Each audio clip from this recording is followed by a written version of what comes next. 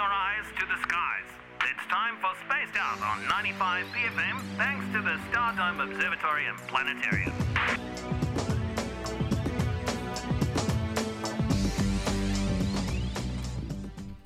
Well, the brand new contributor, Josh from the Stardome. How are you? Kia ora, I'm good. Thanks for having me. How are you? Now you're deep in it. School holidays, obviously. The Stardome is a pretty popular destination with the youth. How's it going? Yes, we're right in the thick of it. So we're doing shows for kind of all ages at the moment. Be hundreds of kids a day, which is great. Yeah. Sweet. Now, we've had a quick chat off here, so we kind of what the format is. Obviously, you're taking over from David Britton. You are leading this journey into space this afternoon via the phone. The main topic that we're starting off with is that little helicopter, which is on Mars. Is it called Ingenuity?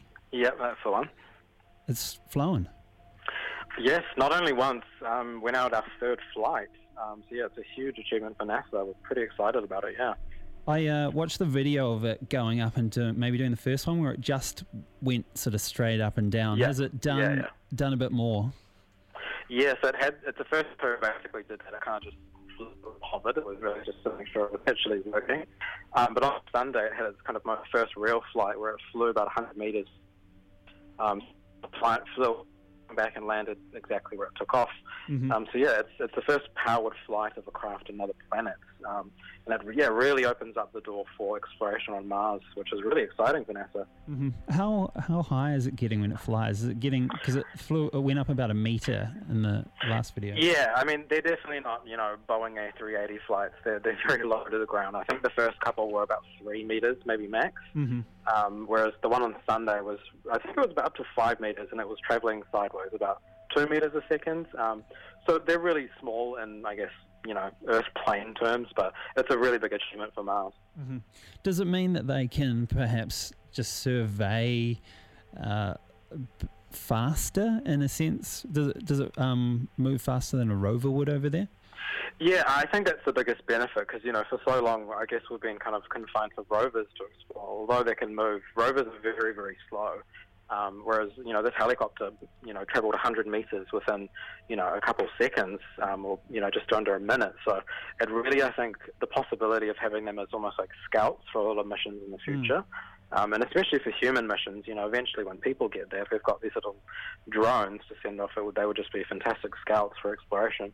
Is there anything in particular that this helicopter is looking at, or is it just more of, hey, will this work on Mars? Yeah, it's. I mean, the mission itself, it's what we call a technology demonstration. So it doesn't actually carry any, scientific instruments. It has a camera. That's pretty much it. So it's really just a test that it can fly. So we're only getting photos and data back. But I think, in future missions, they'll surely be carrying, a suite of scientific instruments for sure. Okay, nice. Now, SpaceX has launched another 4 astronauts up to the ISS on a recycled rocket. Yeah, very exciting. So it's that was on Friday. It was the third crewed mission for SpaceX, but it's the first time they've used the booster, not just the booster, but also the spacecraft itself. So it's the first time that astronauts have flown on a reused booster, which is kind of, the end goal for SpaceX. So it's a really, really great achievement for human spaceflight. I had a look at an article on Reuters, and it said that the trip up to the ISS is about 23 hours. Is that right? Yeah, I mean, it does differ. I mean, it depends when you launch, where the space station is. I think the record was 3 hours. Yeah. Super quick, that's like flying over to Australia. But sometimes some of the trips have taken up to 3 days.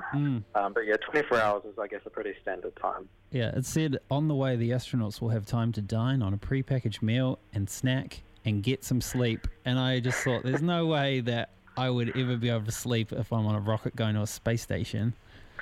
Yeah, I mean, well, I guess because you are weightless, it would be, I guess, somewhat relaxing because there's no pressure exerted, anywhere in your body. But yeah, I think the food would be the kind of yuck thing of going to space. It's quite literally worse than plain food. Nice. Now, tonight we've got a supermoon. What the hell is a supermoon? Yeah, but just after sunset tonight, so we're going to have the full moon rising in the east. The term supermoon, basically, it kind of just means that the moon is at one of its closest points to Earth in its orbit. We call it perigee in astronomy. So supermoon's just essentially when you get a full moon being at one of its closest points. So it's going to be a little bit bigger in the sky, a little bit brighter than usual. So it's pretty cool to see. I mean, I think any full moon is really nice to see.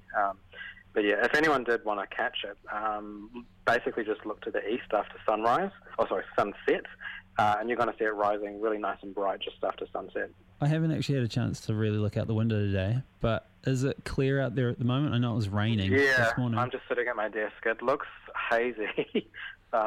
You never know in Auckland, though. It could be clear 1 minute, raining the next. Yeah. Sorry, did you say how many times a year we usually get a supermoon? It kind of depends. I believe we've got 2 this year, so this is the first of 2 for the year. But I mean, some years I don't think we get any, and then some years there's multiple. Mm-hmm. It really just depends, how the orbit's lining up with being its closest point and a full moon. Yeah, because it seems like sometimes there are heaps of supermoons, but yeah, as you say, there aren't. Sometimes they're sort of absent. Yeah.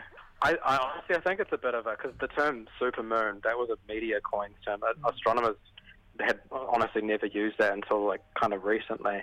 But if it's going to get people looking up, then yeah, we'll use it. Yeah, totally. Now, SpaceX have been picked by NASA to land astronauts on the moon in 2024. Tell me a bit about this. Yeah, so again, really exciting news for them as a company. So they got awarded basically a $2.9 billion contract to land people on the moon. So they're developing a landing system, which is what they get the money for. So that's to land astronauts for NASA's Artemis program. Artemis is kind of the successor of the Apollo missions back in the 60s and 70s. So that the whole goal is basically to get people back to the surface of the moon in 2024, which is pretty soon, to land the next man, also the first woman on the moon, because of course no women have actually gone to the moon yet. So yeah, it's a really exciting time for both NASA and SpaceX to kind of collaborate like this, and I'm pretty hopeful for the missions, to be honest. Is this a good money spinner for Elon Musk and SpaceX? Are these contracts, is it something that would add to the coffers for them? Yeah, I mean, it's because when you look at 2.9, let's say $3 billion, it's a lot of money. But I think for a company like SpaceX, they're already so far ahead in the development for Starship. That's the one that they're actually developing. And you might have seen those like 50 sci-fi bullet-looking things, which they've recently been flying, and most of them have been exploding. But they're already really far in development with that prototype anyway. So that money's actually going to take them quite far to get the lunar Starship ready. And SpaceX has kind of really surprised everyone in the last couple of years. So it's definitely a really good choice for NASA, I believe. There were 2 other companies that were competing for the contract, but yeah, obviously SpaceX is one that's won the contract. Nice. And what do you reckon they're going to do on the moon in 2024 when they get there? Well, hopefully more for science this time. During the Apollo missions, lots of science was done, but there wasn't really a huge amount of scientific goals going there. So the goal of the Artemis program is, not just to go to the moon to do science, it's kind of to learn about how we can actually live sustainably and long-term in space.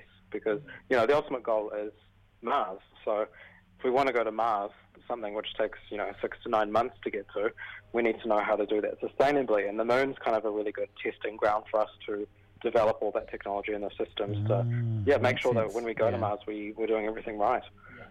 Yeah, that makes sense. Now, what is happening at the Stardome? Obviously, it's school holidays this week, but what else you got on the cards? Yeah, so we've got obviously school holidays. Next week, though, we have May the 4th for International Star Wars Day, so that's May the 4th be with you. So we do this every year. We're hosting a series of kind of like Star Wars-inspired night shows, so you'll be basically guided through the Star Wars universe. You'll be looking at the places, the fictional planets from the films, the Death Star. It's pretty cool, and everyone dresses up. And we've got prizes and all that stuff here. So yeah, it's pretty cool. We love doing them every year. Nice one. Now, if people want to find out more about that, where can they go? Just to our website. It's on the main page. Otherwise, our Instagram, we post lots of daily things there, which is just at @stardome_NZ. Sweet, nice one, Josh. And if people did want to get into the school holiday stuff at the Stardome, that of course is happening until the 30th of April. Yep, so yeah, that's for the remainder of the week. We've basically got shows like every hour. But yeah, it's been pretty busy, so if people do want to come in, definitely book in advance. You can do that over the phone or on our website. Awesome. Hey, thank you, Josh. Josh from the Stardome. We'll check in with you in a fortnight's time, mate. All right, no problem. Thanks for having me. Cheers. All right, see ya. Control, we are docked. That was Spaced Out on 95 BFM, thanks to the Stardome Observatory and Planetarium.